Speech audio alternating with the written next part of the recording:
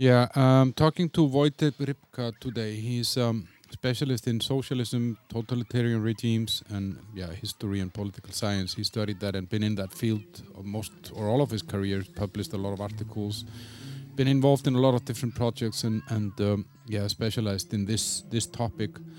And we talked about history and how it's perceived and how it's being used or not used, and why it's important to recall and record history and to use it to kind of how we to view the world today, and how in some cases history is we're trying to cancel history because it's uncomfortable.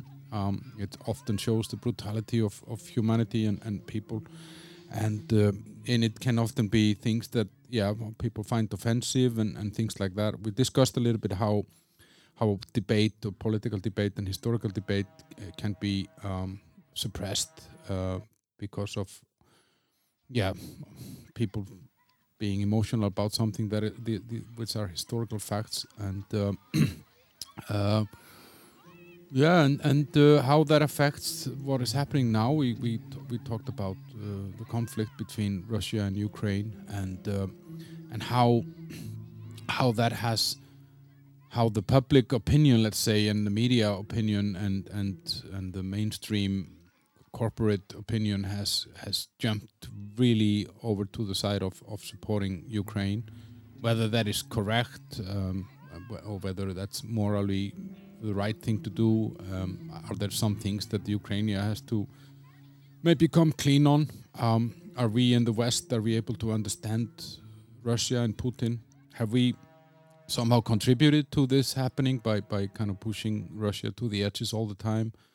And also, in some way, did we tell Ukraine that we're going to take care of you, we're going to let you into our unions and our defense mechanism? But then when the old boyfriend Putin showed up at the dance, then we kind of ran away.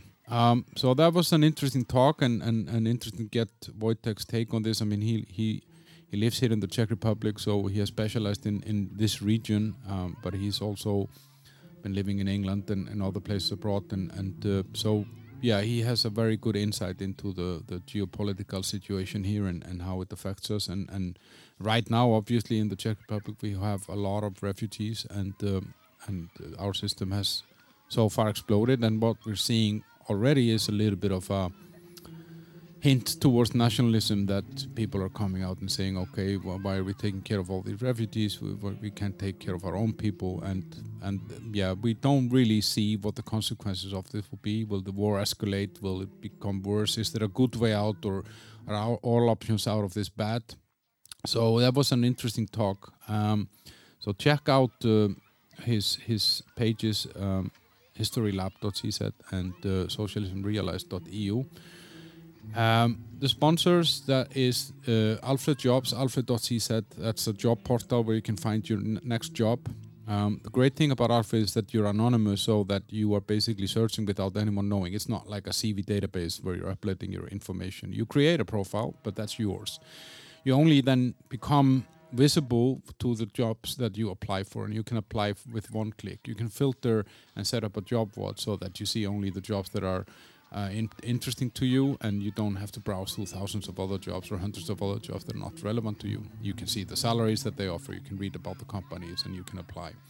And so basically, if you have a job but you're kind of thinking about moving around, then you don't want to invest the time of 2-3 hours a day looking, Alfred kind of does that job for you. And Alfred is available in the Czech Republic, that's alfred.cz, and then in Iceland, alfred.is, and then in Malta, alfred.com.mt, and also in the App Store, Alfred Jobs app. And then it's the Oat Bar in Prague, which sells healthy food made from healthy ingredients, oatmeals and skyr. And they have amazing stuff. They're always coming with something new. They have different themes based on what is in season. It's a very honest concept with no nasty, no shortcuts. Everything that they can make in-house and by hand, they do. And they make it fresh every day. Obviously, it's become very popular. It has very high ratings on all the Google and TripAdvisor and whatever rating services people are using to rate restaurants. And it's a perfect stopping place if you're traveling through Prague. A lot of people are already coming to the Old Bar as a destination to visit Prague, and it's cool. People go to the castle and the bridge, and then the Old Bar. It's a monument, and they also are available for delivery. You can download the apps on your phones here called Bolt and Volt, and then you get the food sent. Super easy to use, very reliable service, and or you just drop by on Cyphertowa 21 in Žižkov. Opposite that is a statue of Winston Churchill, which is interesting to see, and a park nearby called Ripka that has amazing views over the city and the castle. So check out the Old Bar Prague on social media.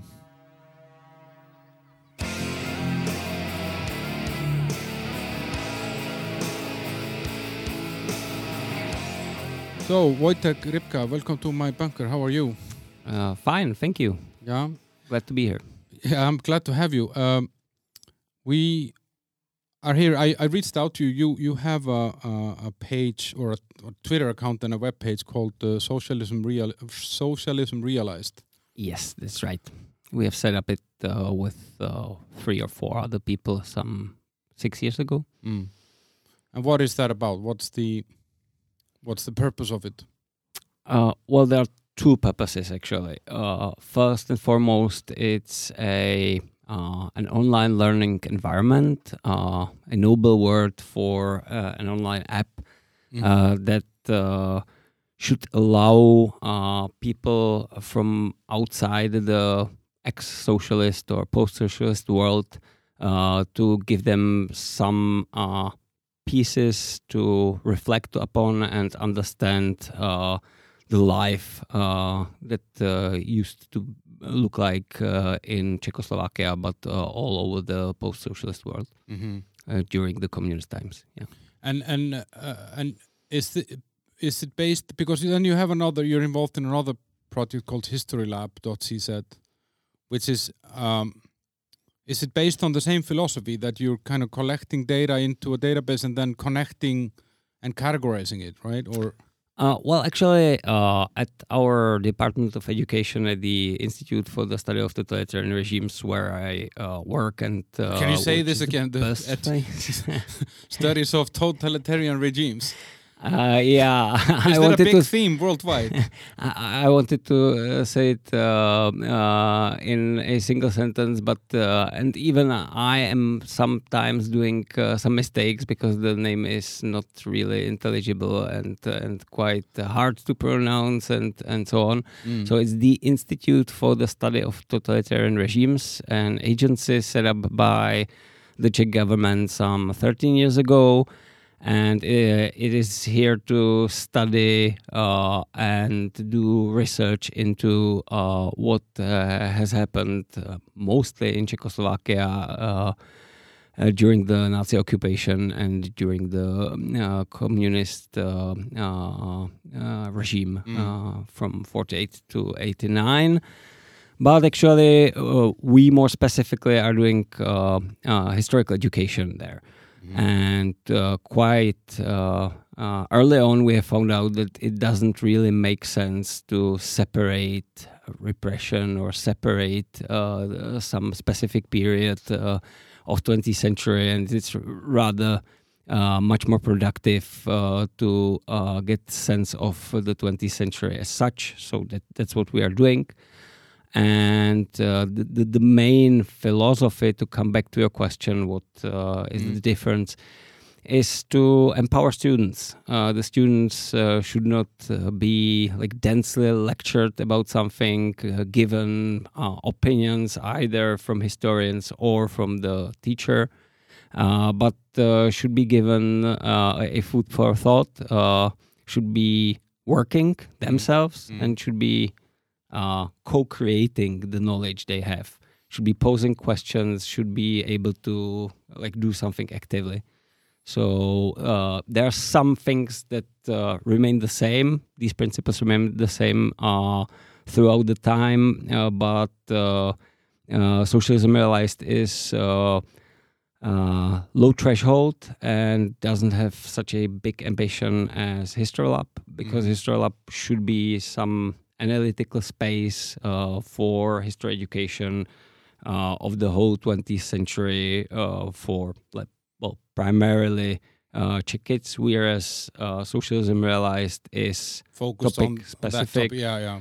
and for foreigners. So the primary sources we're working with, which could also include even feature films and so on, at Socialism Realized are accustomed, tailored for people that really don't know anything and are not going to. So that's what you mean by books. low threshold. Yeah, yeah.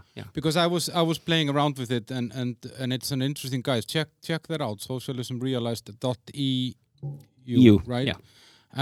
Because you can basically, let's say, take a theme like socialism or communism effect on family life between 1950 and 1960, and then what you get is articles, might get news clips, so you can kind of pick your theme and pick your time period on how the communism affected society from business to private life to education, etc., right?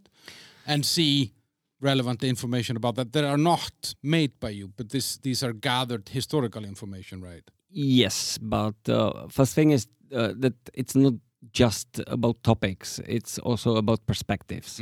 So you have to actively choose a perspective. By choosing it, it shows you through the architecture of the website that history is always, or the past is always perceived through some perspective. But by choosing it, you make it like an act of will, right? And so you may choose a perspective of the ideology or the perspective of normal kind of everyday life out of politics, or the perspective of dissidents. And then the pieces of primary sources, such as documents or pieces of art or anything, are presented with a very short introduction, really short one, and with a set of questions. What the user should do is pose these questions like to the material, not to himself or to some scholarly text, but to the material. Starting with what's happening in the film clip, what is the basic idea in the text, who wrote it, why, what could be the target audience, and only after that get some sense. So we are not against opinions or value-laden opinions, but first we think some work has to be done in order to have the opinion somehow grounded.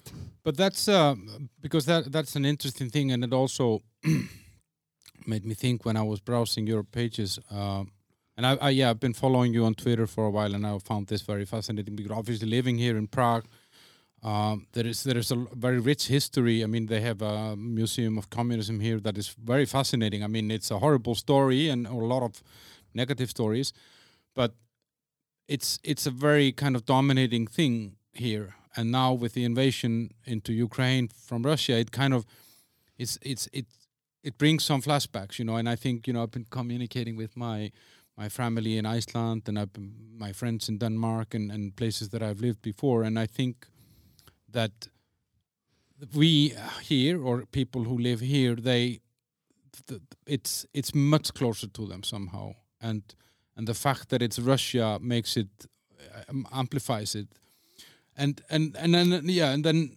I was thinking about, like, we tend to want to ignore often the negative history, and I see that very much in a lot of topics that, when people are removing statues and they I don't know, in Germany, if you read through Allianz history, the chapter from 1935 to 1945 is 2 pages. The rest is super big, so people are trying to edit history somehow.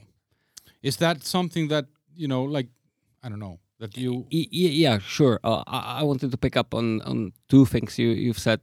One thing is the editing, and the other is the closeness. So let me start with the closeness.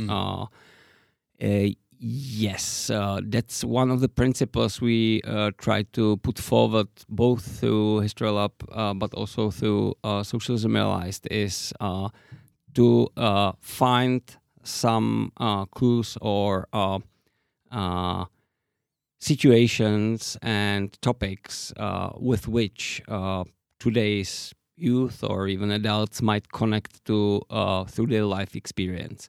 So that's why we're speaking about life, and we tend to use a lot of material from schools or from like intergenerational conflicts, things that are like normal part of life in Europe and United States, in English-speaking countries.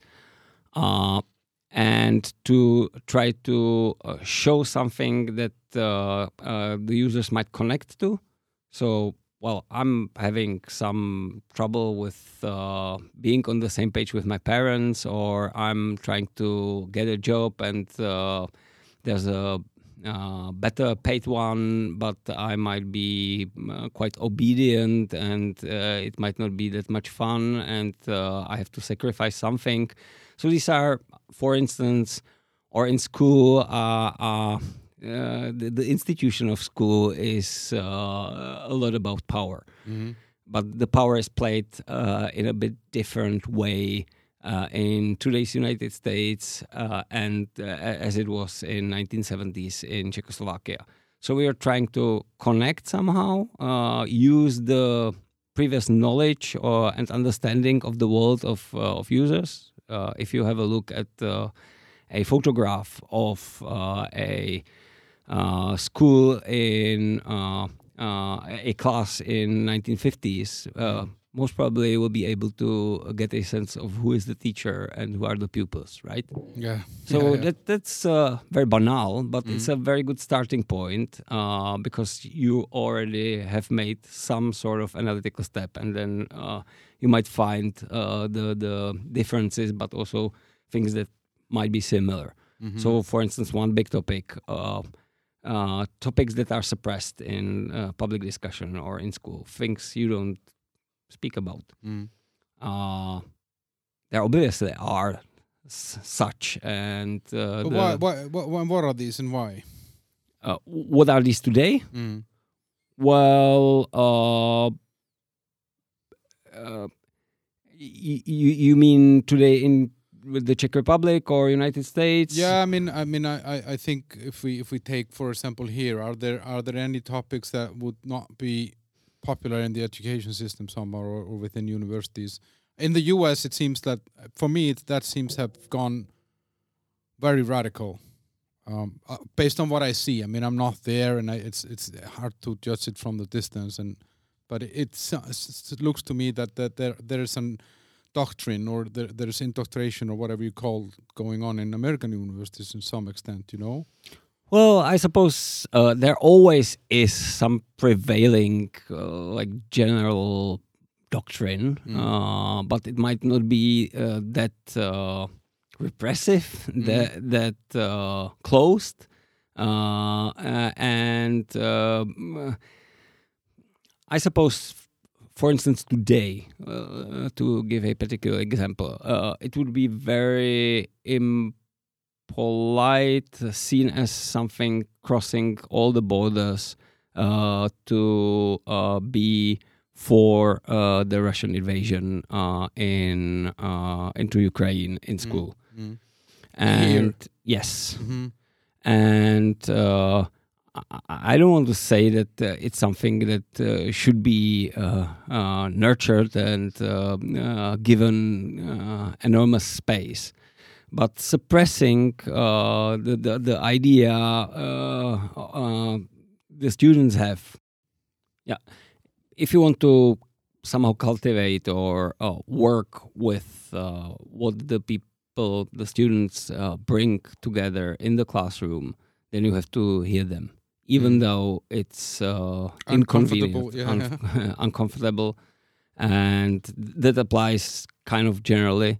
But there definitely are strict limits about violence and rudeness and so on. But number of others we may not even be fully aware of when trying to think about it. But isn't that like the because I think like I was recording here the other day, and on that episode I told the guy that was visiting me that I read Hitler's biography. There was this British historian that wrote his biography. It was a very interesting reading because it gave a very deep perspective on Germany, what caused this, how, and I mean obviously just from one person who wrote it, but he collected a lot of. And I felt when I said this that I felt, oh shit, people are gonna think that I'm a Nazi because I read Hitler's biography. And first of all, most people in the world would think that that's Mein Kampf, but it's not Mein Kampf. Mein Kampf is a book that he wrote. That's not his bio.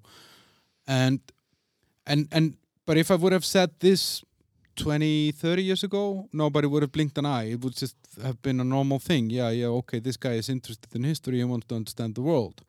And I'm wondering about this in terms of history in general, that we are trying somehow to ignore or falsify or not discuss certain things, and then taking other things and making them something maybe that they're not. And I think that's not science, or you know what I mean? Because if you start messing with the data and the facts and to get the outcome that you want that doesn't, I don't know, piss off anyone or offend anyone, then we're on the wrong way, right?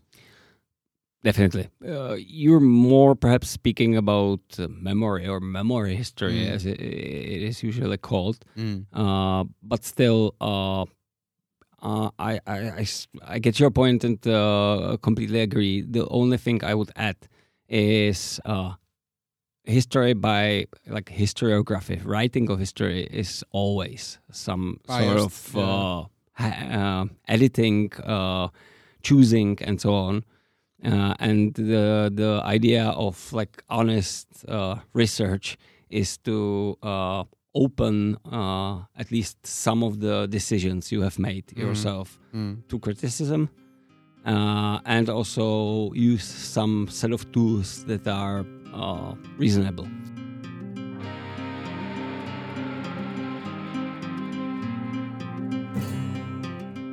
But is that possible in this day and age when everybody lives in a silo of social media where they familiarize themselves only with people who share the same opinions, and it's really, really interesting. For example, on this Twitter platform, which I've only been active there for like a year or something, and there are people there. For example, I have this one guy that is he has like 700,000 followers or something, and he's blocking people because they disagree with him, and I'm thinking like, come on, be bigger than this, like if you can't stand the heat, get out of the kitchen. But then when I wrote and said, listen, you shouldn't block people, you just ignore them if you disagree with them or whatever, or maybe they will say one day something that makes sense, And he wrote me back and said, no, we block. And everybody jumped on me and said, no, of course you block them. And I said, that's the fastest way to doom, because then you're surrounding yourself with yes people. And then if you're saying, because you're saying, okay, I want to know history to challenge my views or to add to my understanding, and maybe it will change my view or maybe confirm it, whatever. Isn't that really difficult now when people really sit with, I know best, it's confirmed by all the people around me, and I don't want to be challenged, and I don't want to be offended? It is. I'm not entirely sure to what extent this is something completely new brought by the social media. These echo chambers, I suppose they have been there for all the time or most of the time. But what I find kind of new about perhaps even our approach is that we tend to find the uses of history, the way history is being circulated also on social media, as a very legitimate topic for history education at schools. And to some extent, schools, even though they are not the most influential source of historical imagination, still have the unique role. Perhaps in schools, and it's some saying from Northern Ireland, we tend to look up to when it comes to pedagogy, because they have gathered a great insight in torn society with a big internal conflict, and try to think about how to put these combative people together for some history lessons. Oh, that's interesting. And what they are saying is, let's be honest about the possible goals. I mean, the possible goal of like changing everyone's mind based on what scholars or the primary sources are saying is impossible. But at least having an opportunity to encounter different points of view in school, both from the classmates, from the teacher, but also from history, is very valuable, and it might be the last time for some of the people to so intensely and in a structured way have a debate, and yeah, which is actually an interesting thing. When you say that, because I read somewhere that 70% of Americans, for example, they don't read one book after they graduate from school, not one, their whole life, and that's for me that's crazy, because I'm always been curious, and I'm seeking information. Obviously, they can consume their information somewhere else. They might watch documentaries or I don't know, read magazines or audiobooks or something like that. But it's an interesting point that you made. I hadn't thought about it like that. That school is this platform where you're not choosing the people that you're around there. They're just there because they signed up for the same course or the same education. So you should actually rather use it than to suppress it, which I think is a little bit what's happening, that they are trying to avoid that anybody gets offended. Yeah, we are also using the term safe, but not safe space, but rather safe environment, which the scholars from the Northern Ireland or Republic of Ireland use a lot. Where you open a limited and structured space for even very controversial points of view, and try to give food for thought to contemplate upon their own views, not to have the idea of straightforwardly changing them, which even wouldn't be that democratic, I would say, or liberal. But it's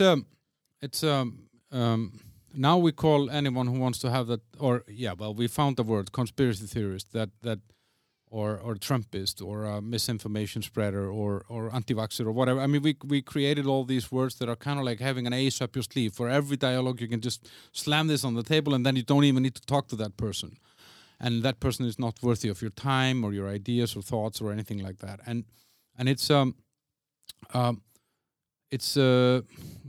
did I come with that? Because I think that with this we actually kind of create a vanilla world in a way that then can kind of sneak up on us in some way, because it's not like and we see that now with Russia invading Ukraine, it's these things can happen. And we were discussing here before we started recording. I mean, it's what, 20 years since the war ended in Yugoslavia. I mean, and then apart from this, because there have been tons of wars, and America behind all of them over the last 10, 20, 30 years, which we just accept them somehow, but they just haven't been this close to us somehow culturally and geographically. And I'm thinking, like, if we're trying to, with suppressing opinions or suppressing ideals and editing history, are we trying to kind of make ourselves actually look better than we are as humans? Are we trying to deny the fact that we are greedy, we are selfish, we want for our family before anybody else, and And at the same time, we are feeling guilty about, I don't know, spoiling the planet or whatever. Perhaps, and I would add that thinking that all the cultures are the same and there's some common sense of freedom and liberalism and rule of law all around the world, only shed for a time by propaganda, would be quite inaccurate, I suppose. Arrogant. Arrogant as well. So applying this to today's Russia, there's a lot of discussions about collective guilt, right? To what extent are like normal Russians that are not directly a part of this verkhushka around Putin, to what extent should we blame them?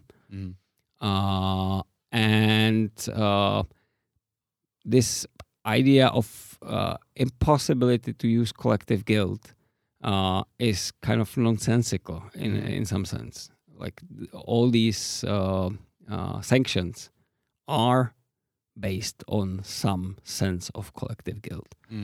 And to say that collective guilt is impossible, to suppress any idea is also impossible, doesn't make sense because it's very far from the real world and even wouldn't ever work. So I would say that trying to understand Russia honestly, you cannot come to the conclusion that it's just a matter of some propaganda coming for years from the media. That there's no kind of internal sources Putin now uses. He's deceiving some of the people, but some of the people just honestly support him, and you cannot blame it on some false consciousness. I remember actually, because I think like, I mean, a few things about this. I mean, as an example of, so in Iceland we had a massive financial crash in 2008, and we had exposed our economy and our currency to like great dangers, and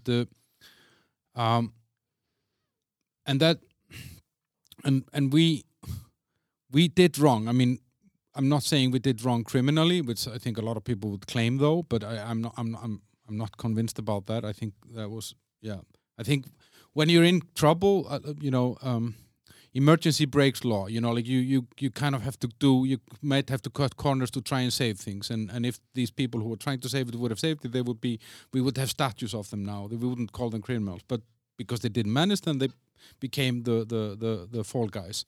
And what was interesting then is that I think everybody can agree, okay, Iceland took too much risk, they took too much loans, they were expanding too much and buying too many businesses all around the world and blah, blah.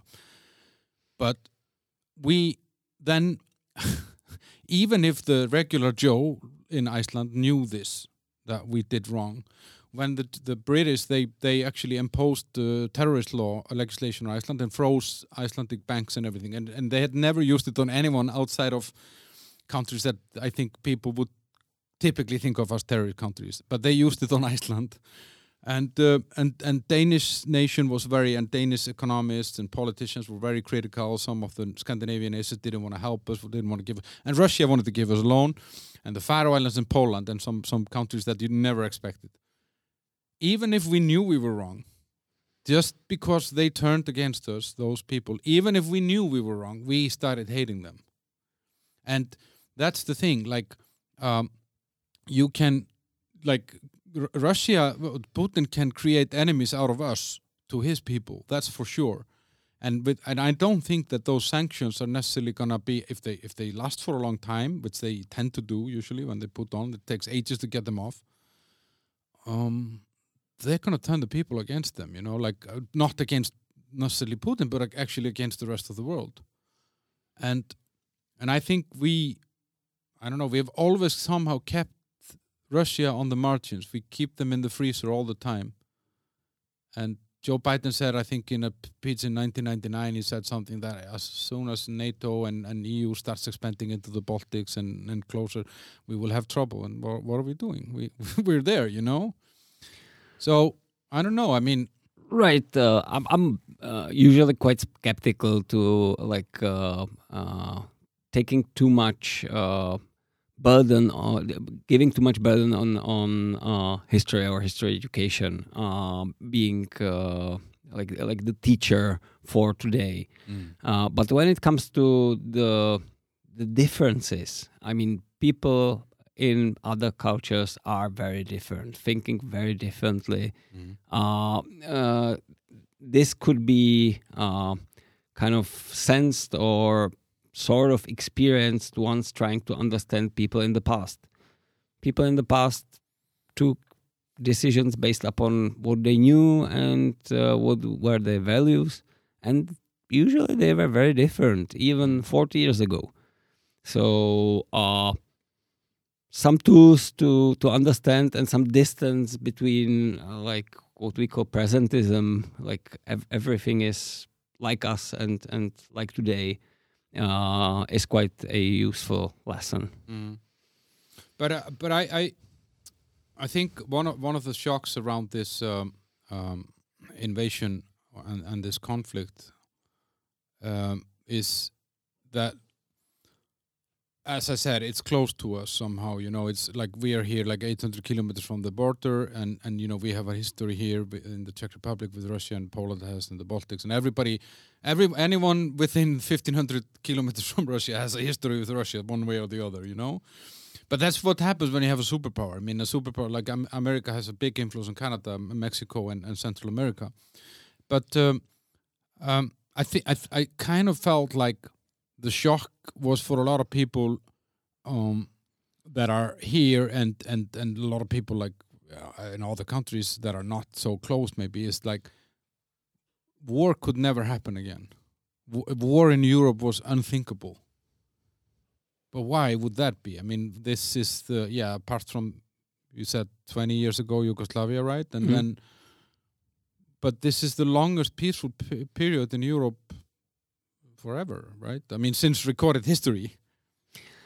Right, not to get out of your question or remark, but one thing I've heard coming as a question, both in Czech schools, but in other parts of Europe, because we are interconnected with colleagues in France, Germany, Netherlands, England, and so on, and we have had some sort of not emergency, but a meeting last week to discuss how people are coping with the invasion in history education classrooms. And one particular question caught my mind because the pupils were asking, what is the difference between the war in Syria, the refugee crisis in Syria, and Ukraine? How come, and is it right that we make differences between refugees from Syria and refugees from Ukraine? Or at least what would be the reasons why? And I think you have come up with a number of reasons why this is much more imminent and more strongly felt, at least here in Central Europe. Yeah, but I don't know. I somehow I feel that it's in some way an arrogant. I agree with in that way that I think we're. Well, to be honest with that, I think we're just showing our real colors. We're tribal people. We kind of define ourselves from our closest wife, husband, parents, siblings, relatives, town, school, and then the layers just grow and grow. And then there are some people who are on layer 15, and we just don't give a shit about. But we don't want to say it because it makes it look bad and it makes it look inhumane. People like I would say it because I trust that the people who know me that I'm a good person though, but I can't give the same care to someone who is in 7 tribes away from me, but I can give a certain level of care to someone who is 3 tribes away from me. I don't know, like, and I think that we have now in this age of guilt started to try to decorate ourselves with that we're superhuman, that we really, really care. But actually, we're just buying ourselves some peace, because a lot of the things we're doing, if we really cared for people who are suffering in the world, we would stop buying telephones, or we would, pay more for towels in IKEA, or whatever it is that is being made. And so I think I see this, as you're saying, I see how Czech Republic, with all due respect, went from not really liking Ukrainians to loving them in just 2 days. Yeah, sure. I would add that it's also like intellectual dishonesty. I mean, now most of the people wouldn't like to discuss to what extent and how exactly the democratic order in Ukraine looked. Before, looks. But with these like big ideas such as equality and democracy, a lot of dishonesty comes aboard, I would say. So these ideals of the democratic liberal order, we have to be more honest and more realistic about it, while not getting completely cynical. So some basic ideas, for instance, the American political scientist Dahl spoke rather about polyarchy. More people, changes of government, and so on. Some basic principles, Schumpeterian democracy, minimal definition of democracy, rather than the very ambitious one, which is not fulfilled anywhere actually. But in our minds, we probably all think we live in a perfect democracy. Like most countries in the West would probably think that they do. But I think actually this COVID showed us that we don't, because there was a lot of how do you say it, big decisions made in a non-democratic way, and they were made by institutions like global institutes, like the World Health Organization, that we don't vote these people. We don't. And I see, being from a small country like Iceland, which takes pride in being part of an international organization like that. It's a big thing for us, and also for the politicians involved, because they get to go on these nice trips and they stay in nice. It's a prestige thing, And if someone from Iceland would speak at a conference from the World Health, we pee our pants and we put it in the papers, So. But that organization is not elected. They adopt some policy on, let's say, I don't know, vaccinations or COVID response or something like that. And then we just adopt that without, and the justification is always we have to, because we're part of this global community. And if we want to be part of that, we have to do what they say. So I think what I realized and what I really saw now is that we have moved, the decision making is not necessarily taken by the people we elected. It's further and further away from us. So I don't think that we live in perfect democracies, in this sense, Yeah, but it's very important to stick to some of the very basic, tenable, doable principles, then not to try to be like completely cynical, hyper-realistic, and just think about power. But also because when you think about power, Czech Republic is not making any decisions whatsoever, right?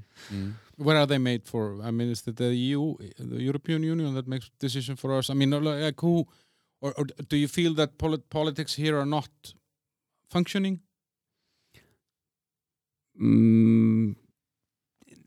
That would be too broad question to answer. But what I meant by not taking big decisions is that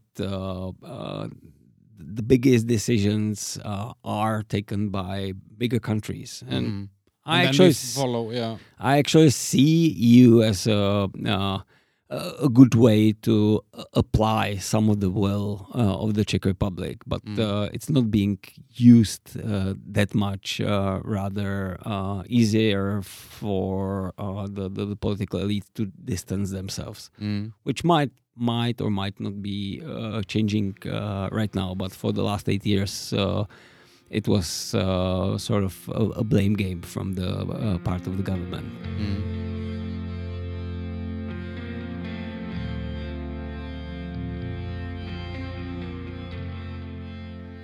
But it's interesting, like the government here has been, like we have a new government now, and I think I was a little bit skeptic of that coalition in the sense that it's just too many parties, too many things to compromise on.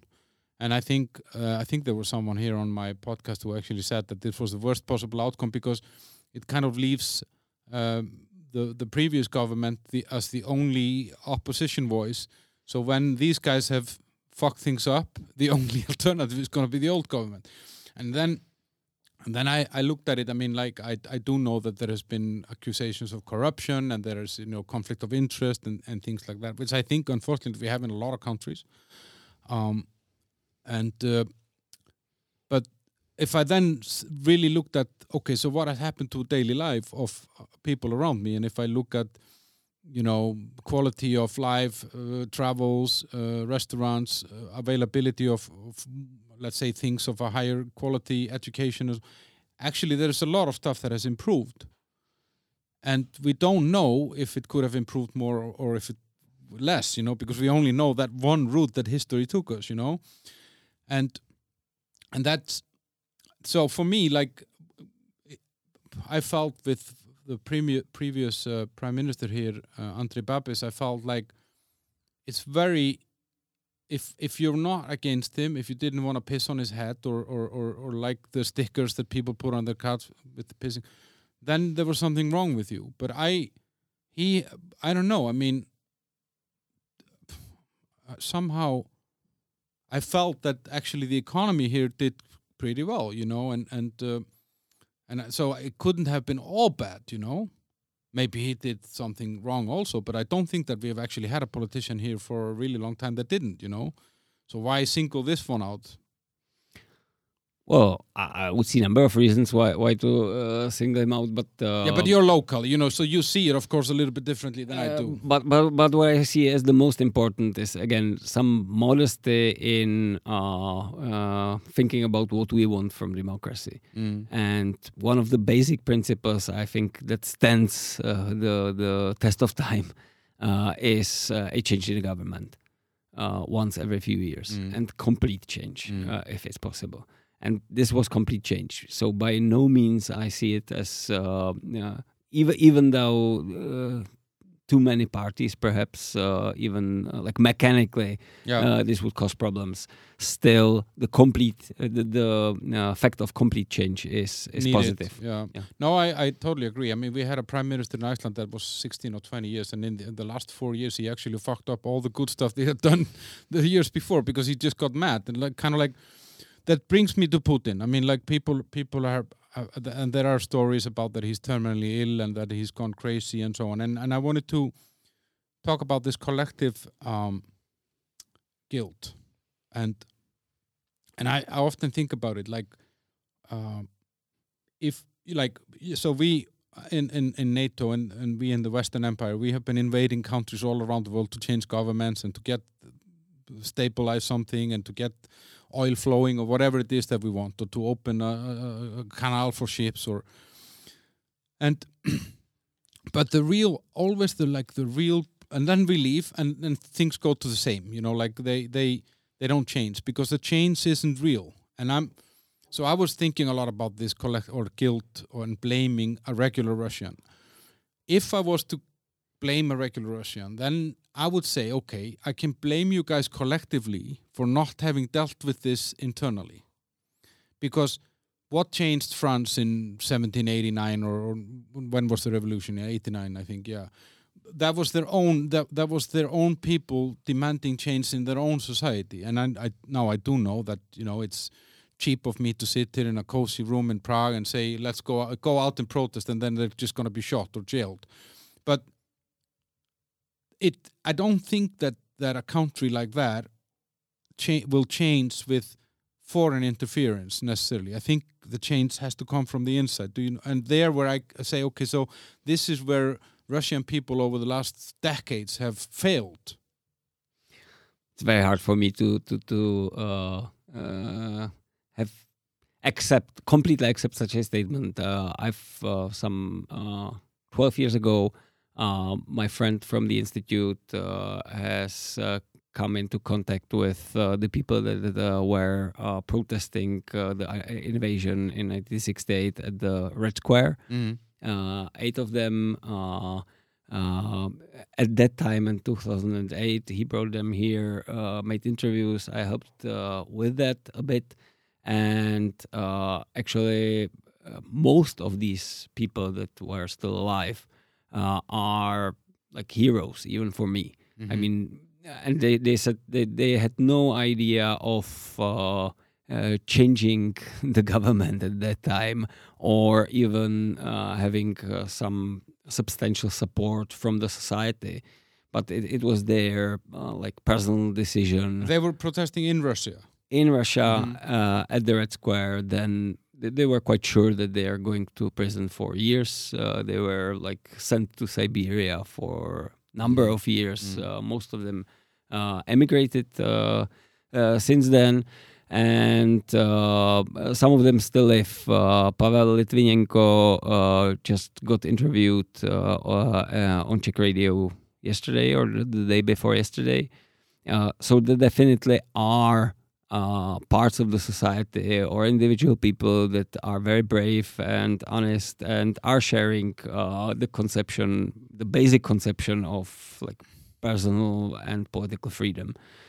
But I'm not sure to what extent this is widespread and to what extent the support to Putin makes him just the user of the moods in the public. He definitely has a lot of power to amplify them, but some sources are there, and such as Russian imperialism that is quite widely shared. And I have to admit, I've never been to Russia, which is even used to be even a joke that during the late state socialism or communism, saying that you have not been to Russia means that you're no one.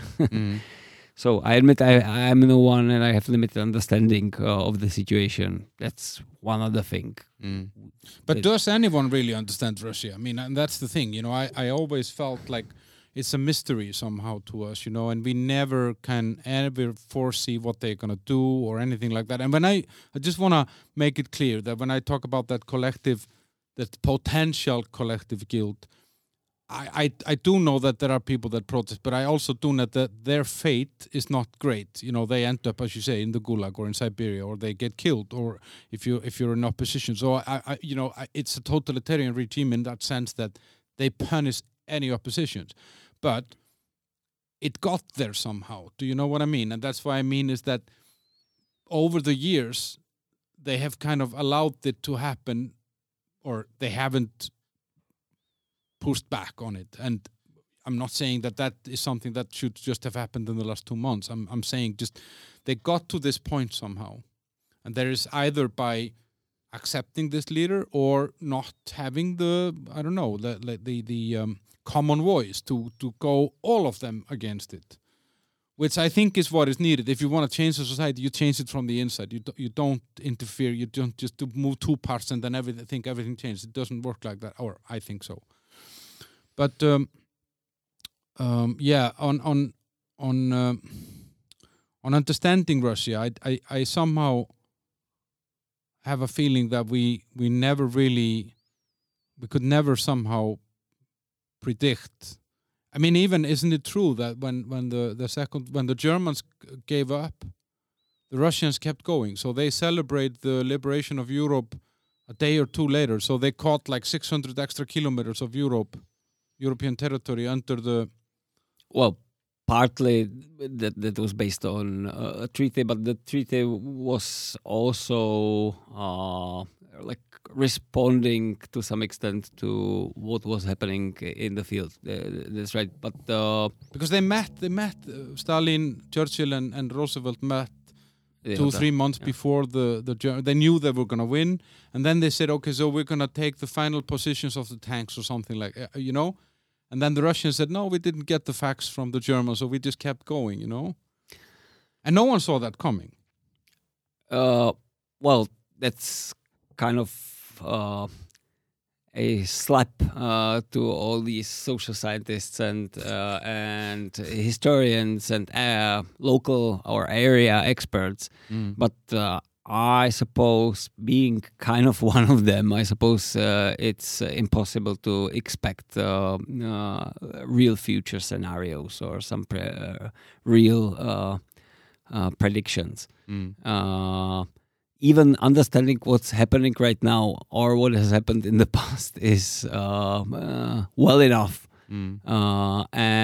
But I suppose when you're looking at what's happening now, you're also discriminating between better experts, people with greater insight, trying to get sense of to what extent the person who is speaking about Russia understands Russia.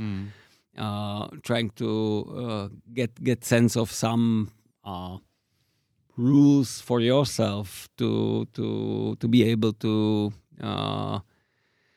get sense of what's more relevant and less relevant. So I wouldn't be so categorical as like no one understands Russia. No, I know it's a very kind of generalized comment in a way, but I don't know. It's just. It feels that it's always been kind of wrapped into this mystical thingy somehow, and I think maybe less here, but more maybe in at least in Scandinavia and in England and so on, that we have this idea of a cold society, and you can just see how Russia is being portrayed in pop culture. Like if you see TV series. It's sunny in Washington, and then they switch to Moscow, and it's gray. Nothing has been painted, and it's rainy, and it's foggy. I mean, it must be the worst weather in the world in Moscow, like because every fucking movie you see has this. So I think we amplify this as well, like this mystique somehow. Sure, it's kind of romantic as well, so it sounds good. Yeah, but. I actually wanted to talk to you about kind of live anti-socialism and stuff, but I think I'm kind of put that a little bit on the back burner here, and we could get a little bit more into this with Ukraine and you mentioned it earlier that, and I spent some time in Ukraine, and we had a company there, or 2 companies actually, and so I did business there. It was very interesting because it was very corrupt. It was lawless in a way, and as far as what I have heard, and I don't have anything to confirm that, but the current president that is now, or is extremely good at presenting himself and his country, and he's done a great job with that. He wasn't necessarily everyone's president, and there was a lot of accusations against him for corruption. But we have somehow, I think now it's somehow painted, the country has been painted as a ideal, or I don't know, a good country, let's say, when actually there was a lot of stuff wrong there. Is this something that you see in the, let's say, the narrative, or is it gone, or not? Is it forbidden? Well, to some extent, I would even accept the fact that a few days after the invasion, it would be inappropriate to jump into the corruption in Ukraine. Because first things first.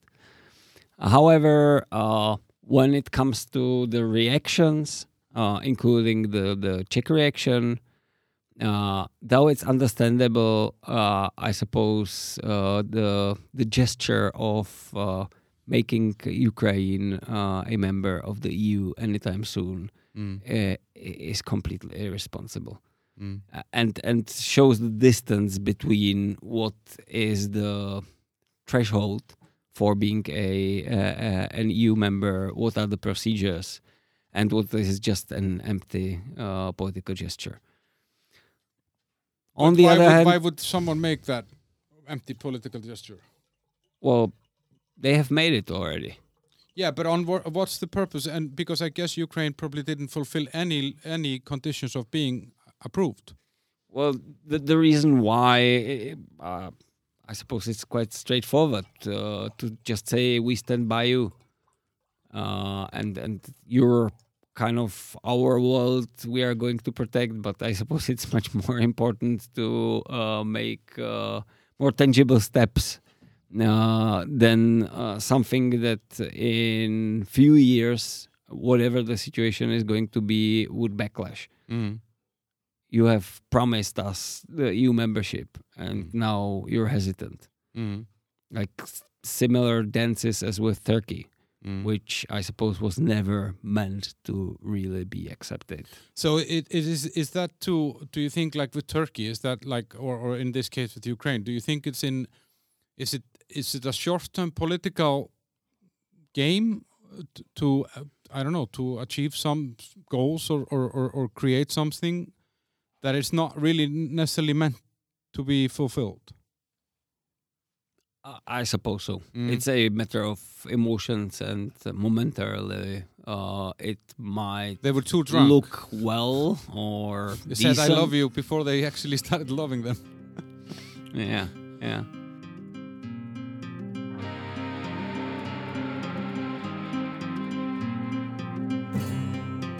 Because that's what it feels. I told you before we started. I was very angry when this happened. I was like, I went rampant on some Facebook post and said that we should arrest the ambassador of Russia and put him under house arrest. And Putin doesn't understand anything. And I felt that we had failed Ukraine in because of what you're saying. We're inviting them to the dance, we're saying, okay, guys, we want to be NATO, you want to be European Union, and, and we're going to help you improve your country and you'll be one of us.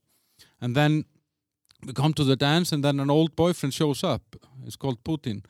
And instead of defending that date and that girlfriend that we romantically whispered that we love, we run away.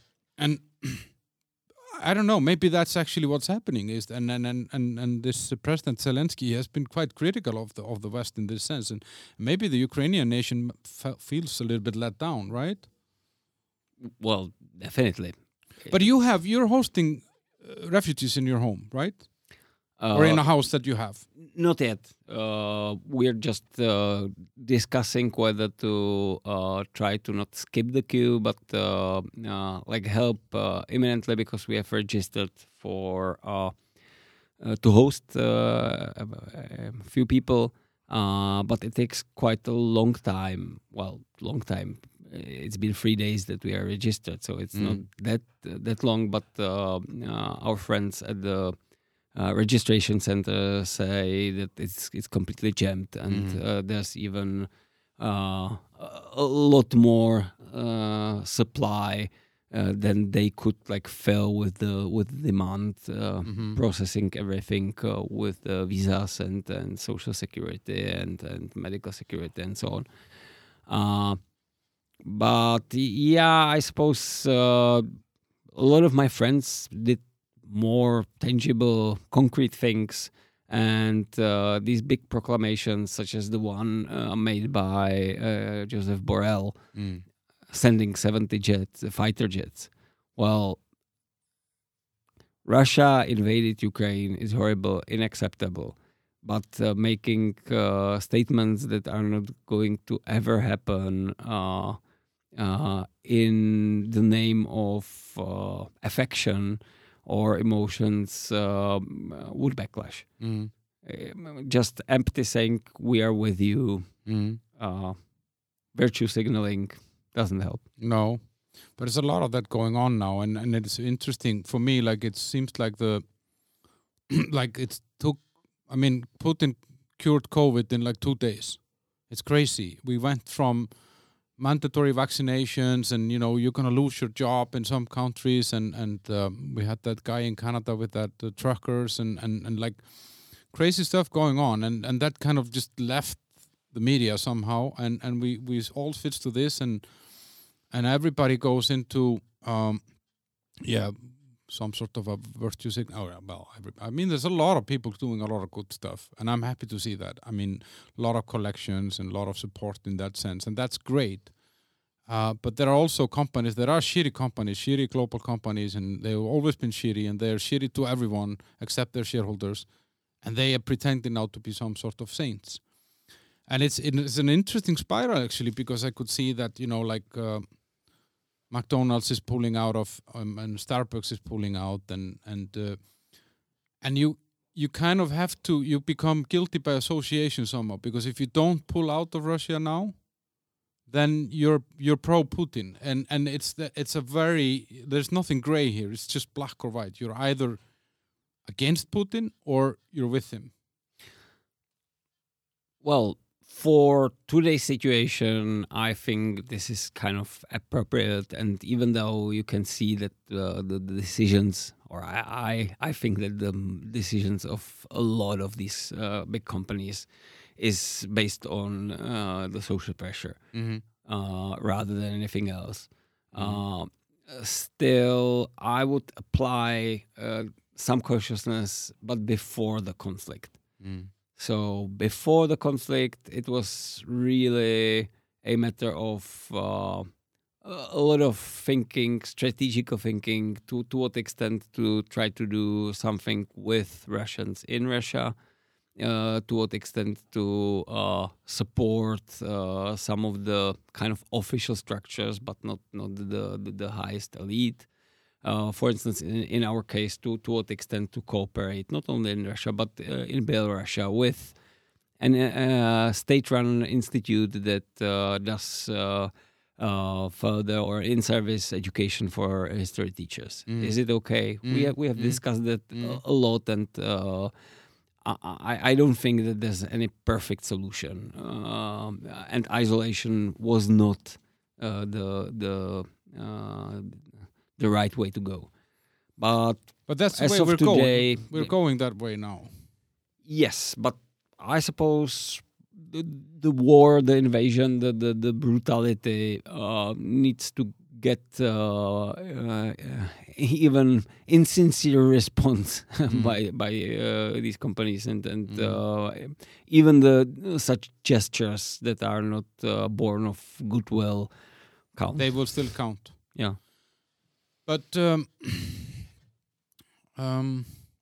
will those companies do the same next time that the U.S. will invade Syria or Afghanistan or Iran or something? Do you think that? I don't know, because I mean, I guess most of those companies are owned by American money to some extent. But do you think that we would see? Because this is not what we've seen before. We've never seen anything of this kind of scale like now. Where companies are free willingly, I mean, it's not under embargoes or restrictions, they're actually free willingly refusing to do business. I mean, I heard stories, I haven't seen it on the news because I don't read Czech well enough, but doctors refusing to treat Russian patients and stuff like that, and it is kind of escalated into a lot of bullying of people that have nothing to do with this. But let's assume that, or hope that this conflict gets resolved and this ends in some way that is palatable or eatable for everyone involved over time, at least. Obviously not for the people who lose their lives, but it's. Do you think that we will this change how the world reacts to armed conflicts in the future? Will we care as much when it happens in Venezuela? I don't know. No. I actually have no idea. One thing that we are discussing with teachers right now, and there's a sort of gathering happening right now online with some 70 teachers. So some of the ideas my colleague brought there are sometimes the teacher is not the god to know everything, omnipotent one We are lost in the situation as well. And you're human. Yeah. And even though there should be some expertise about things you're speaking about, history definitely does not like solve the thing. So as a historian or social scientist, I have no idea. I think there are few things that are really new here, apart from the massive sanctions. Also the coverage, the way this conflict is covered. In social media, the number of sources we are getting, and so on. So perhaps this would be a feature of some new conflict as well. Perhaps not. If it is, maybe it would make even a war in a very distant place much more imminent than they were up to now. I don't know. Yeah, it's actually we were talking about it a little bit earlier on, before we started recording. What is interesting about this war is that one side seems to be very well prepared from a media perspective in terms of messaging and so on, and Putin just seems to be Putin, just with his huge oversized marble tables and he's just being him, and I think like there's a lot of stuff that has been misreported somehow, and it has been that medias have been caught out using footage from previous wars or from video games even, and some very silly things. And I don't think that they needed that. I don't think that the mainstream media actually needed such a low blow again, because I think a lot of them have been under criticism for the last 2-3 years about how they cover the pandemic and what kind of voice they speak, and they adopted this trusted news network that, basically censors out whatever is not part of the CDC or World Health Organization doctrine or narrative. So, but then I was thinking, well, actually maybe this is how war has always been, but now we just have people on the ground with mobile phones that can actually prove that it's not necessarily right what's being reported. Do you think this is the case, that we are actually just seeing this in a different way now because we are able to, debunk some of the propaganda? To some extent, perhaps. Well, the first events that seem to be covered live with mobile phones were the Arab Spring revolutions, right? So in that sense, it's not that new, but it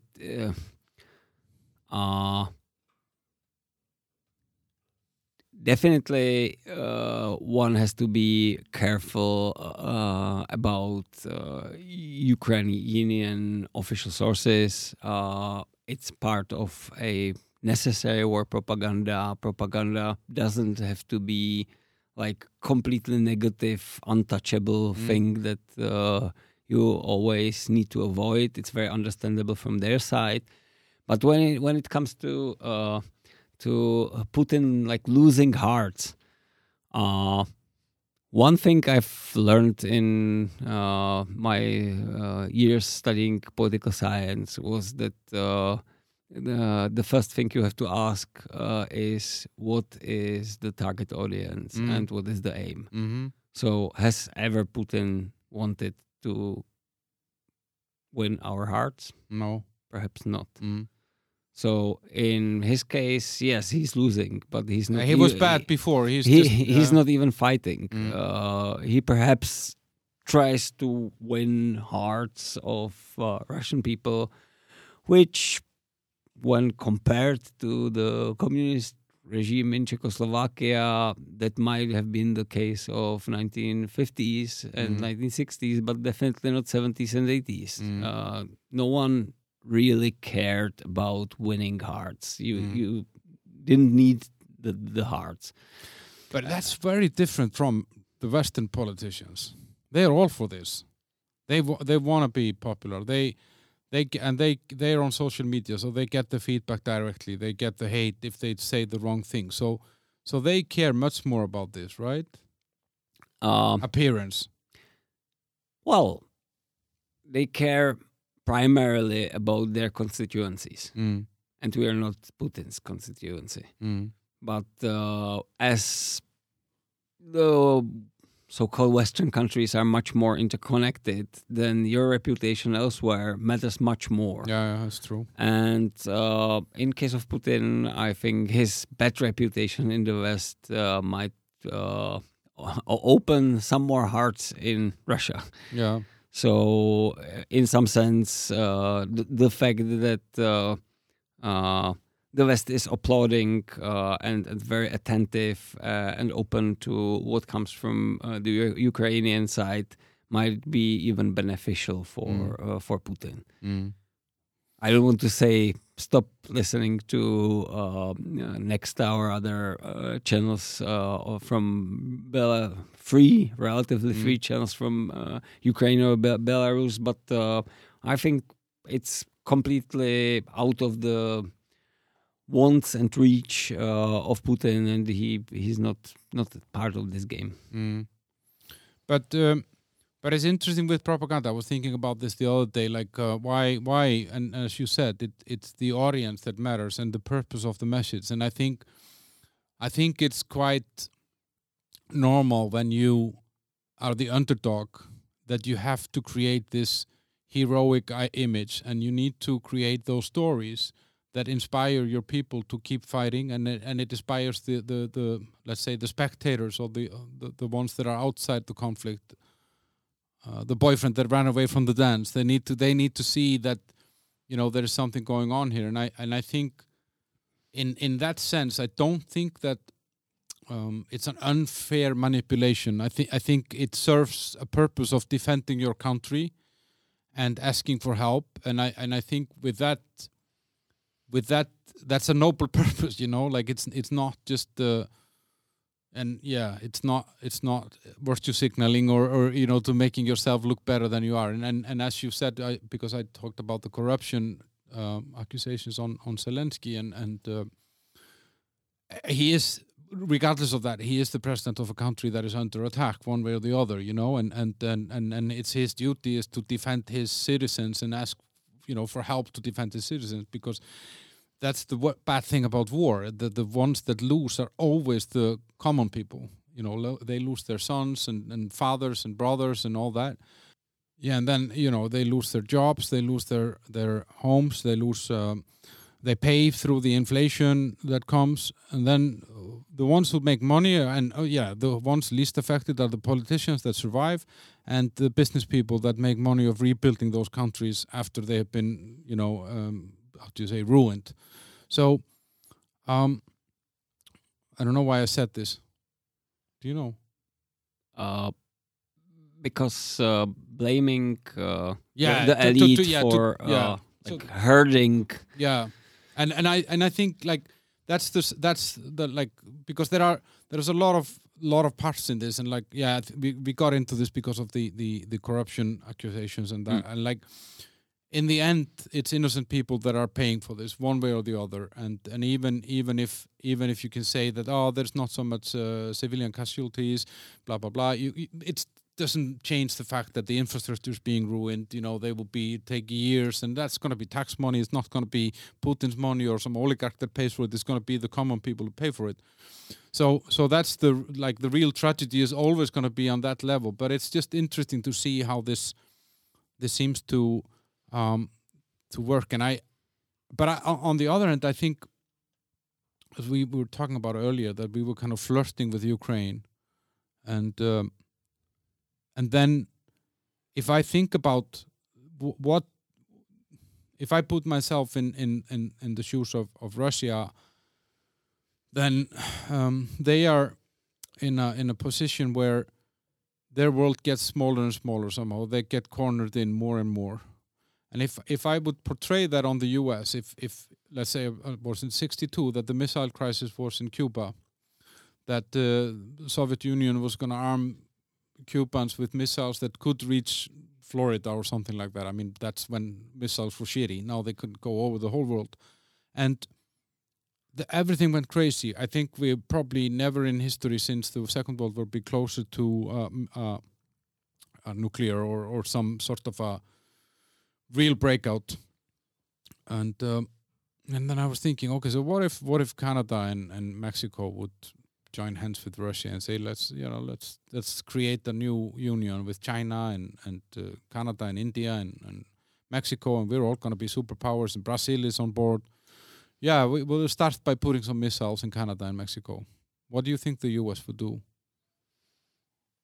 Well, I'm not sure whether it's that productive to think just geopolitics, because I see despite all the faults and problems, I see the system not only in here but also the way society is structured, even in Ukraine, as much more free compared to Russia. There are not that violent changes in government that has happened throughout the last number of years in Ukraine. And even though there was some blood spilled and there were oligarchs behind a lot of the public figures, maybe even including Zelensky, still, at least the change of power, different like groups that were connected to these politicians. So in this case, I would say these principles are supreme. And if you follow them, it's the straightforwardly geopolitical power game is a bit less important. So I would count that in and would think that has this alliance of Canada, China, and Russia ever happened? Okay. No, but we that would mean change in the governing system of Canada in the first place, which would be not the bigger problem, but a big problem, and the primary problem, I would.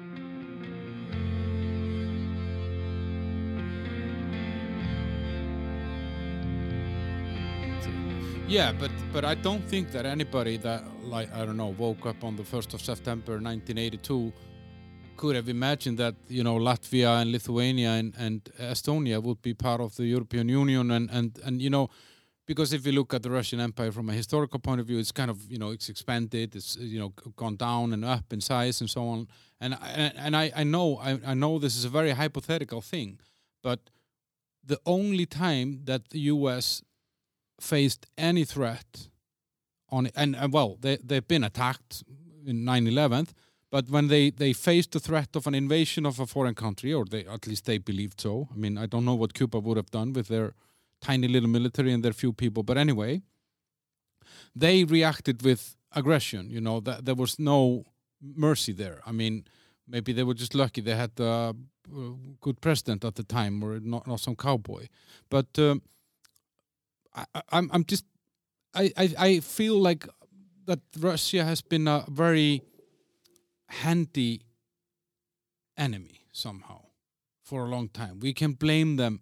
I know that the country is corrupt. I know that they have oligarchs. I know that the biggest oligarch is Putin. I know that I know all these things, and it doesn't make them good or anything like that. But at the same time, it's really interesting to look and, like, for me, I'm not an expert, but in American politics, they blame Russia. That's Trump's fault. No, that's their fault. They made him the president, and then no, they didn't do that. They made Hillary the president, and then it's Russian disinformation about COVID, Russian this, Russian that, and it was interesting. This director Oliver Stone, he made a docu-series that is called "The Untold Histories of the United States of America," and it kind of starts at the end of the Second World War and then follows the military-industrial complex of the U.S., which basically Eisenhower talks about that is taking over. And let's say the underlying message in this is that America is addicted to having an enemy.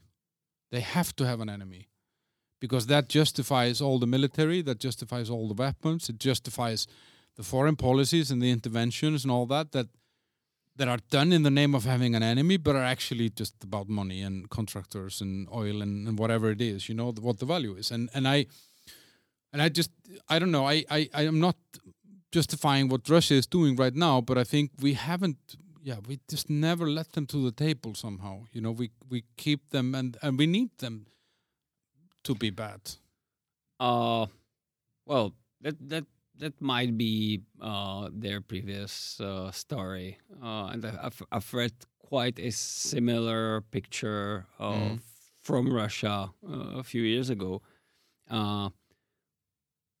One thing is that you might explain things, and the other is justify them, right? So one thing is whether it's something is understandable, and the other is acceptable or legitimate, right?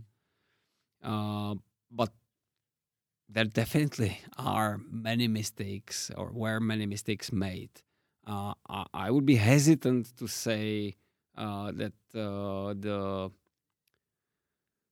the fact that Ukraine has been made indirect promise of entering NATO would be that mistake. I'm not entirely sure about this, but what I'm definitely sure about is that speaking about Russia itself being admitted in the EU ever was a mistake, though I'm not sure to what extent people felt defeated after this came to be crappy nonsense in Russia. Keeping off the table, well, what's the right to be at the table where Europe is being divided? That's my question to you. I mean, you say of the table. I'm not entirely sure what is the table. So no, but I mean,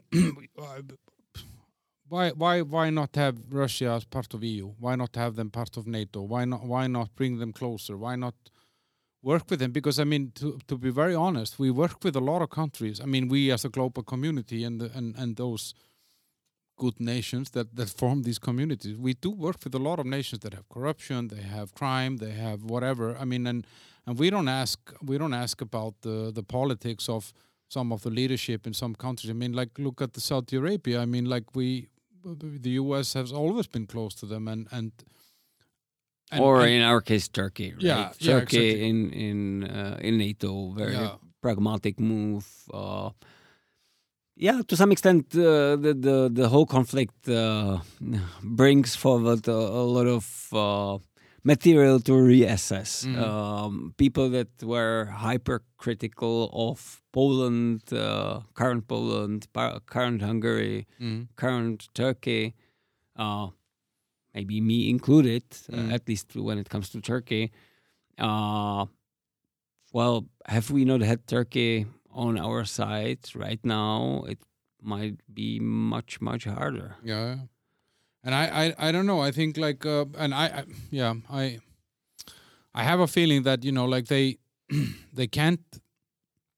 Well, like if we put Russia as a black box and we can just it's Russia's fault. Russian hackers, Russian this, Russian that, Russian blah blah blah. And I'm not saying that's caused this or justifies it, but it's just I feel like we kind of been floating in this direction for quite a while, and there's a lot of, but like with everything else, there's a lot of small decisions and actions and events on the way that kind of lead you to a point where you then think, shit, how the hell did we end up here? Because that when we started here 30 years ago, we weren't going to be here, but now we are here. But and you mentioned actually like now with Orban and the guys in Poland as an example. Those are politicians and political leadership and governments that are very much criticized by let's say the European community and people that don't share their ideologies and values. And then I saw an interview with Orban. My girlfriend is actually Hungarian, so I get a lot of Orbanish at home and Hungarian news and stuff. And I saw an interview with him that he did in the US and, of course, on Fox News, but he probably wouldn't have been invited anywhere else. But I actually, when I listened to him, I can't say that, because he was talking about, we value family, Christianity, we want to protect those traditional values, we want to be a conservative society. Okay, what's wrong with that? You know what I mean? Like, is that does it have to be bad to want to be a conservative society? And then this kind of got me into thinking that actually I feel like in some ways a lot of countries, like you can take maybe Poland and Hungary as an example, because they're maybe the most open, Serbia probably, they actually have in some way maybe more in common with the values and the rhetoric and what's going on in Russia, in a peaceful Russia and a peaceful Ukraine, than they have with, I don't know, like Scotland or something, I wouldn't be so sure about this, but I would be quite sure about more important sources of criticism or things to criticize in Budapest. I don't buy much of the rhetorics of Orban. He has remade himself from being very centrist, liberal. He's gone a long journey. Pro-Western, ordered some political marketing experts to rebrand him. Yeah. But what's more important is the cronyism and his personal ties, nationalizing parts of industries and giving it to his family and friends. Yeah. Which is not a good way of governance. Has he had any kind of rhetoric whatsoever? So that would be like my critical point towards Orban, rather than his conservative rhetorics, which part of them I don't personally like, or I'm not. And you don't have to. I mean, you don't. But it's like their country, and I suppose that even though it looks quite grim, still there's a chance again of a change in government. There are some limits to the fairness of the elections. It's and very. They're going to blame George Soros if they lose. They're already blaming him. Giuliani and Soros, and it doesn't look too attractive. I mean, all these puppet masters behind the politics being displayed in a manner reminding you of the worst anti-Semitic caricatures, which is not nice and is kind of unacceptable. But there are levels of unacceptability and some pragmatism. And I'm quite happy that even though Hungary does not allow a transfer of weapons through their territory, and they're not donating weapons themselves. Generally, they're allies and quite reliable allies. They might be blocking some of the sanctions for a while and so on. But when it comes to like real things such as Russia owning part of the oil industry, MOL, it was very short story, ended by Orban himself. But I think, but I think like, and maybe this, because this kind of value system and lifestyle and views of let's say the general public, like unfortunately, we suffer a lot in this part of the world with, let's say, cheating politicians and people that use power in the wrong way. But on the other hand, I felt like during COVID, for example, here, I felt like one thing is the rules. There were rules. There were public rules, and then another thing is the enforcement. And I was really curious about it, like that. If I looked at compared that to, for example, Iceland, I mean, obviously a much smaller community, to 360,000 people or something, but I don't think that the police here managed to fine restaurants for breaking these rules more than 10, 15 times during 2 years, or like it was some ridiculously small number of fines that were actually issued. It never became a big thing, whereas in Iceland they did 8 per day, and and it was headline news like there were 7 people instead of 6 at this table in this restaurant, and then the owner had to come and say, "I'm sorry, and hopefully nobody dies." And it really made me think, like, I have a feeling, and I think that's we're going to talk about socialism later, but individual freedom and kind of the freedom to be just doing my own thing is very strong here, and I was thinking, okay, is it also somehow affected by the fact that these politicians know that if they push us too far, if they start taking away this gray zone that we can kind of operate within, are they then they won't get away with stealing anymore? Do you get what I mean? That they say, okay, we better just leave the people be. I think Zweig had it, like in Zweig you had it like he as long as he just got the orders, but then he did a different thing.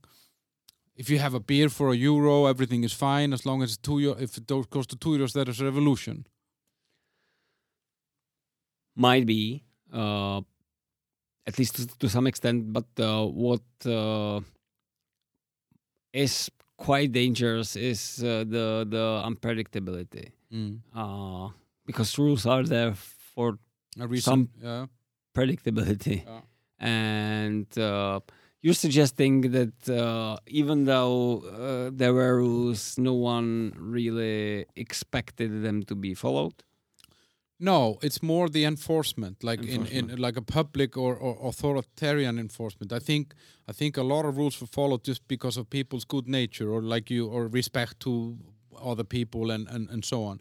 But I also think that those who, so for example, I would happily go to a pub even if I knew it wasn't allowed, because I knew I would then be around people that would happily be in a pub. I would then just have to trust that those people wouldn't go to their grandma the day after or whatever. You know what I mean? So. At the other hand, I would always go to the grocery store wearing my mask and following those rules. But I just felt like somehow, and I feel it in general. I mean, I've been stopped by the police on my car, and on occasions where they should have given me a fine, and they didn't. I never felt that the authority here is really trying to.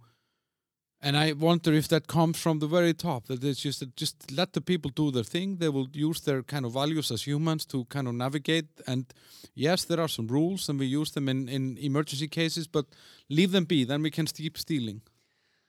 That would be a nicer way to portray it, right? Because I suppose, or at least I see the COVID pandemic as a situation of crisis. Where some of the people might have died unnecessarily because there were not enough people abiding to rules or using their decent common sense or decency. Yeah. So it's definitely double-edged axe, right? And when it comes to a test, and hopefully it wouldn't come to a test of war, but when it comes to a test of health crisis, I would say that it's.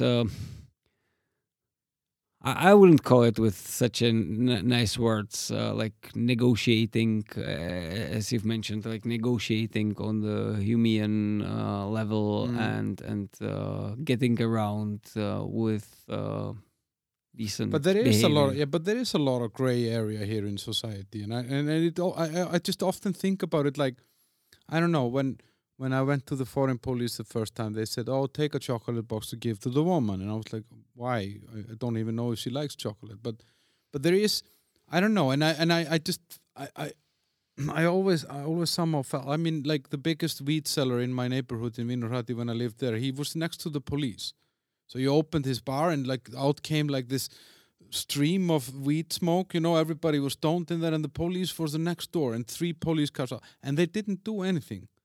And I'm happy that they didn't do anything because, you know, I think for better or worse, weed is better than getting hammered and or cocaine or whatever it is that people use. So.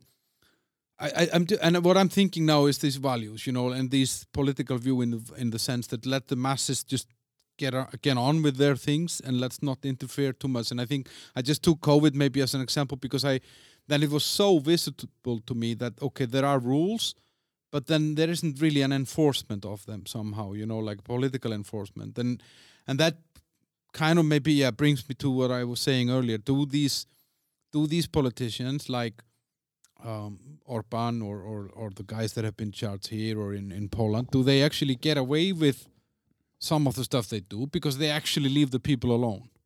Whereas politicians like in some countries are very much kind of in your face, you know? Might be the case. I'm not sure about these exact questions towards Poland and Hungary, but what it would be very easy to say that the crumbling communist regime from late 70s to 89 somehow, or that it's part of Czech nature from Schweik to not abide or make too much of authority. Again, I wouldn't be so sure about such big stories, and it's a very easy way to make it kind of clear and understandable. But sometimes things have to be clear and understandable. No, but you understand my theory. I know there is a million moving parts and a lot of contributing factor, but it's such a different society. I lived in Denmark, and when the post was on strike, the tax could still send you letters. They have like a fail-safe system so that the tax can still get you. Here, I don't know. I don't even know where the tax office is, you know. And I think there are people who lived here that haven't paid taxes their whole life, you know. It's just such a difference, you know. Yeah, very visible, and I definitely agree. Having lived for a short time in England, rules abiding is very, very different there, and my supervisor was frequent visitor to East Germany during the communist times and had a lot of friends there. And this part of Germany remains a bit different to the rest. And he had some understanding of like this Central Eastern relaxed view of authority. But also he was like German from the Germany, now living in England, and it was very nice to have him as eye-opener towards the level of tolerance towards not cheating, because I was not asking for to cheat, but even when like doing very normal things. Such as setting up bank account and so on. So what is acceptable and what is not? What these rules written on paper really mean in real life? My question towards this disrespect or to authority that I agree is quite spread here is to what extent does that increase chaos or unpredictability? Because the good thing about rules is that you know what where you stand and when you get punished. And I think I mean I totally and connecting that to the communism, I mean that there you never really knew the rules, so you never, and they could punish you without rules. It's but a little bit back to Putin and that stuff. I mean, like, so now we are, I don't know, like 10, 12 days into this war, and it's an interesting thing that it I don't know. I mean, obviously there have been more sanctions, there have been more reactions, but from a war point of view or conflict point of view, and it's just kind of seems to go on somehow, and it's not clear to me if are the Russians gaining ground or is some stalemate or whatever. Do you see do you see out of this conflict some good solution? Like, where can this end? Well, I see a number of bad solutions or bad resolutions, or resolutions that have some bad consequences. So, for instance, the recent initiative of the Israeli Prime Minister Naftali Bennett coming to Ukraine, coming to Russia first, then consulting with a number of other countries, including Germany. Not very clear of not positioning him as the deal maker or the mediator, distancing himself from that, just providing information. From my point of view, very welcomed initiative at this point. But and unexpected, I think, right? Well, Ukraine was asking Israel to mediate for some time. Okay. But yeah, unexpected also because of the personality of Naftali Bennett and his relative inexperience in international politics, definitely. But I can see that selling some peace with harsh limits when it comes to sovereignty of Ukraine might create a very nasty myth of Jewish peace being imposed upon us, dictate from Moscow, brokered to Israel. Yeah.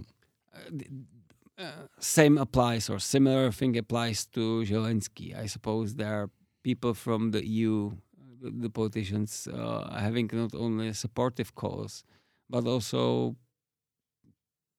putting some pressure on him now. Give this up or accept this. Yes, and again, this could be like Zelensky and the EU sold us in Ukraine.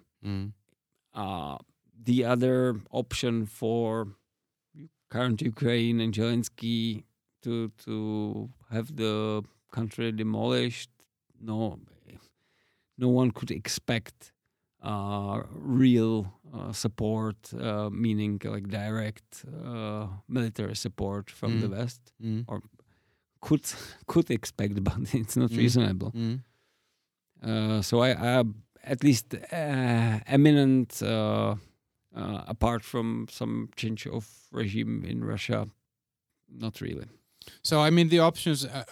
so the one option is that they broker some peace. That probably means that Russia gets some of the claims that they want. Yeah. And then, another option is Russia just wins. You know, they just take whatever they want and they do whatever they want. And I guess the third option could be some sort of an escalation, that this goes outside of Ukraine, and I guess that's what nobody wants. But that would always be, I guess, a route that we would go if Russia is basically demolishing the taking over the whole country, and so it kind of has to stop where it is in a way. Like, do you know what I mean? Like, we can't really allow this to get into to become some sort of a 5-year conflict, right? Again, then I would ask, what does it mean not to allow it, in practical terms?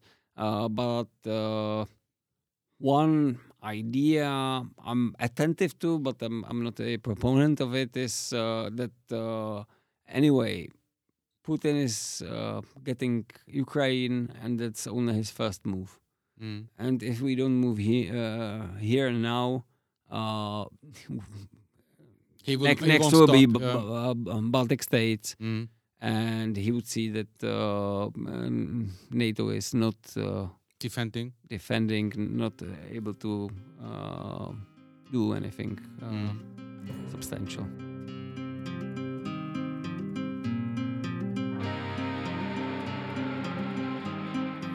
And then, as you mentioned also, that there is a possibility that this gets solved from the inside in Russia, and I guess that's what the aim with the sanctions is in the end, is to harm business interest to an extent that the people that have the money go to him and say, listen, this has to stop, or you need to go, or whatever.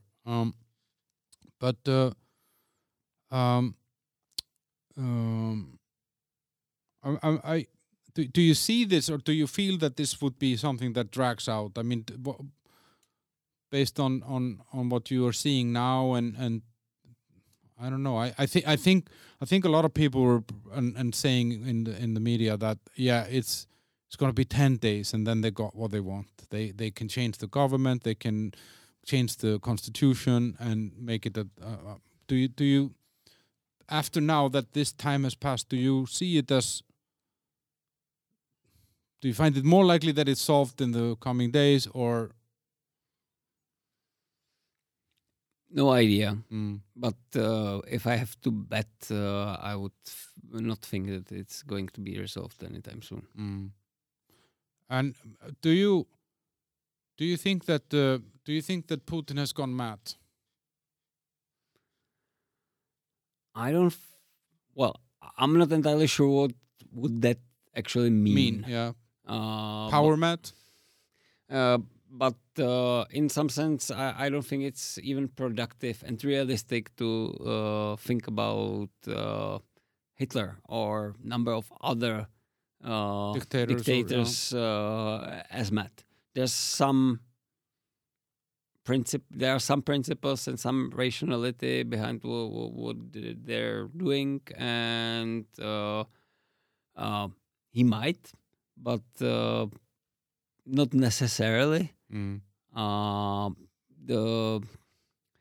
I don't see any clear signs in his political moves, and I'm not a fan of this Sovietologist looking at very small signs on photographs and analyzing these what videos. it meant. Hit some Easter eggs and hidden things. But what is clear is that we are discussing some very opaque power structure, right? Even my friends that are real experts, unlike me, on Russia, are not sure to what extent Putin has got his big group of people behind him. To what extent he is a puppet master or he is a puppet. To what extent he needs these oligarchs. To what extent do they need him? Yeah. But do you think that this is possibly a shift of power from we're seeing the first steps of shift of power between or from, let's say, the Western NATO, US, Europe empire, we call it like that, towards more like Russia, China, possibly some countries in the Middle East? Because I mean, I feel like when this happened, I thought, okay, you would never play game A without having game B ready, or C or D, whatever, There are not that many signs of a strong and sensible alliance. Sensible meaning with good foundations of Russian-Chinese alliance. Why not? Because China seems to be the last resort for Russia, so it would be a very uneven relationship. At least from what I'm reading about the political economy of the possible future relationship, China could dictate Russia a lot. And apart from that, but again, I'm not having No, and a you- deep expertise. No, and you're Is- not here as the president of the United Nations or anything like that. We're just two guys talking. Yeah, but still, China has a great naval power, which is not possible to really combine with the Russian manpower on the ground. So how does this? No, but I'm thinking more about like the economic kind of activity in a sense, because I've been reading some reports about that they have reduced their dependency on the US dollar, and like we are saying now we want green energy, we're not going to use the fossil. China doesn't care, they're just going to use whatever energy they can get.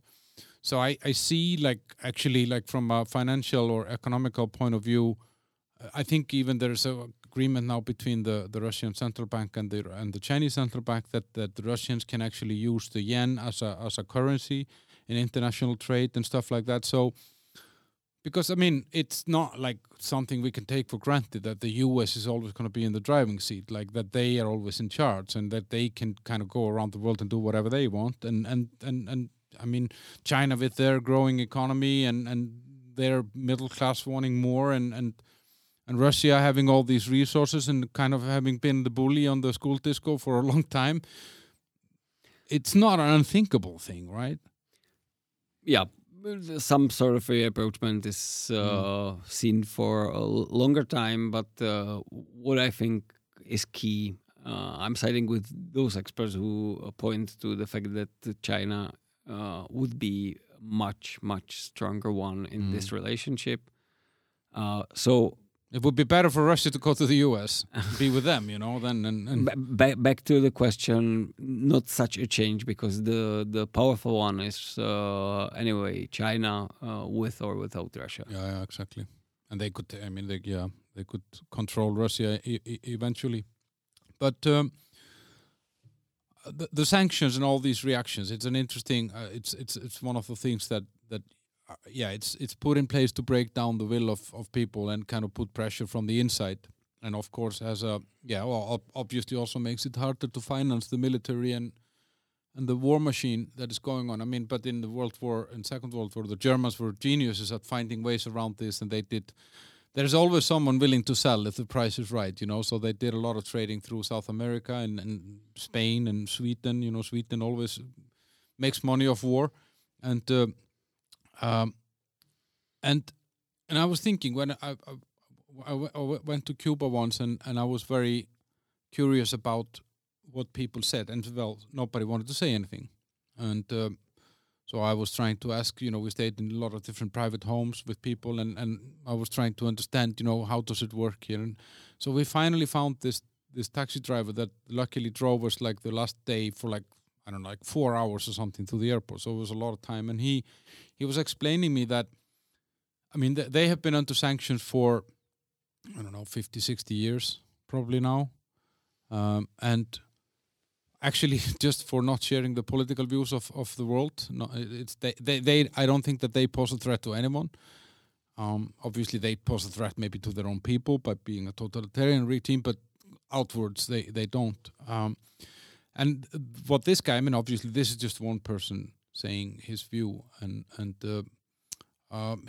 he told me that what these sanctions have done is that it created an elite of people that can actually import stuff, and you can travel, and when you travel you can bring something worth $15,000 with you. So they bring televisions that are sold in the US for $100 and they are sold for $1,000 in Cuba, because everybody wants to make money off this, because flying out of Cuba and getting a visa is such a limited resource that pushes the price of television. So he said actually what has happened here is that the government has managed to convince us that the enemy is America, not our government, because they are imposing these restrictions on our country just for political reasons, not for or ideology reasons, and not for military or let's say threat reasons, direct threat like that.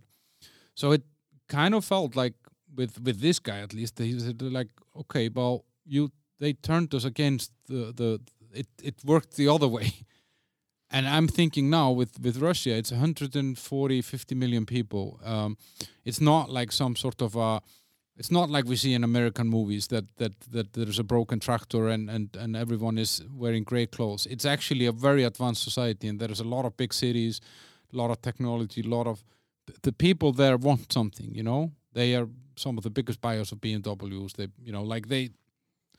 These are not like poor people, all of them, that can't do anything or can't afford anything. So I'm thinking, is there any risk that these sanctions will actually, I don't know, turn them against us, or that they just, okay, well, you're punishing us for something that we didn't do. We're going to support the guy. We're going to support Putin. Partially, I suppose so. But I would say that the strata of Russian society that is buying the BMWs is relatively limited and has very different dynamics compared to the majority. The majority. And I'm not sure about what kind of dynamics is this going to create. What seems to be again written by people who understand the Russian industry and like consumer market better is that sooner rather than later a lot of things that were produced by Russia, and actually there are not that many products you can buy. If I would ask you to name a Russian product, product you're using, they're not that much, and it seems that even part of the industry is large part of the industry is based on imports. So the machinery to extract is being built in Russia, but using the equipment from Japan, for instance. So it will stop the industries. So it will stop the industries. But what kind of dynamics would that create? I'm not sure. I tend to believe that this would rather turn people against Putin, but it might be just a wishful thinking. But now we are here sitting in the Czech Republic. We are, as I've said, I think earlier, we're 800 kilometers from the border to Ukraine, and I have been here for 13 years. You've been here for 2 years. Are you worried about this conflict, that it will escalate and that it will affect us other ways than just financially and refugees and these kind of, let's say, impacts that we already see? Well, right now I'm worried about the maturing reaction of the Czech society. Currently, in the last week or since the outburst of the conflict, it seems very nice, very welcoming, very generous. But as you've mentioned, the Andrej Babiš, it seems that throughout last 2 or 3 days, he's already bringing the arguments of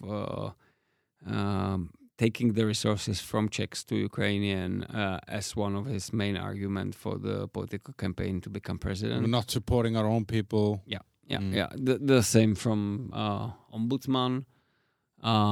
Who's supposed to be neutral. Who's supposed to be defending the human rights and so I'm worried because if this is going to be longer, the support, as you've mentioned, 2 days before the conflict, Ukrainians were not really having a good position in Czech society, to put it nicely. Yeah. So this could really decay quite soon, and some sort of xenophobia, and especially if the stream of refugees is going to be more intense, which we can expect. A few 100,000 people being mostly in Prague could unfortunately become a big issue in election campaigns and upcoming political struggle, and people would turn against Ukrainians, which would be very unwelcomed. But I'm afraid about it. About the threat of military invasion, well, perhaps more with Baltics, and I'm very. But if they would go to the Baltics, if Russia would take Ukraine, go to the Baltics, why wouldn't they come here to the Czech Republic? They might, and I have some belief, or I hope that NATO is relatively firm, and I'm very happy to be part of NATO. Not only now, but from the very beginning, those 20 years ago. But I see it as a threat, and it has been part of the wild rhetoric we sometimes not take as a real thing throughout the last 20 years. Even before the NATO accession, actually. But now it seems to listen to people or read people like Alexander Dugin is quite essential, because these are people putting more bluntly the plans and aspirations of Russia that are really there. I think we touched on it before. I think it's we cannot exclude that this becomes more, and that this turns into other areas and affects us in other ways than it is doing already. And I don't know, I often feel a little bit bad when we talk about this in a way, because we are actually not really affected. Yeah, we're paying more for our fuel, and we will pay more for bread or something like that. I mean, as it is now, I mean, the real effect is the people who have to run away from their homes. It must be a horrible feeling. And I was thinking about it, to have to take your stuff, put it in the car, or just go to the bus and say, okay, I'm going to take these 2 suitcases and the kids with me, and I have to leave the dog behind or whatever.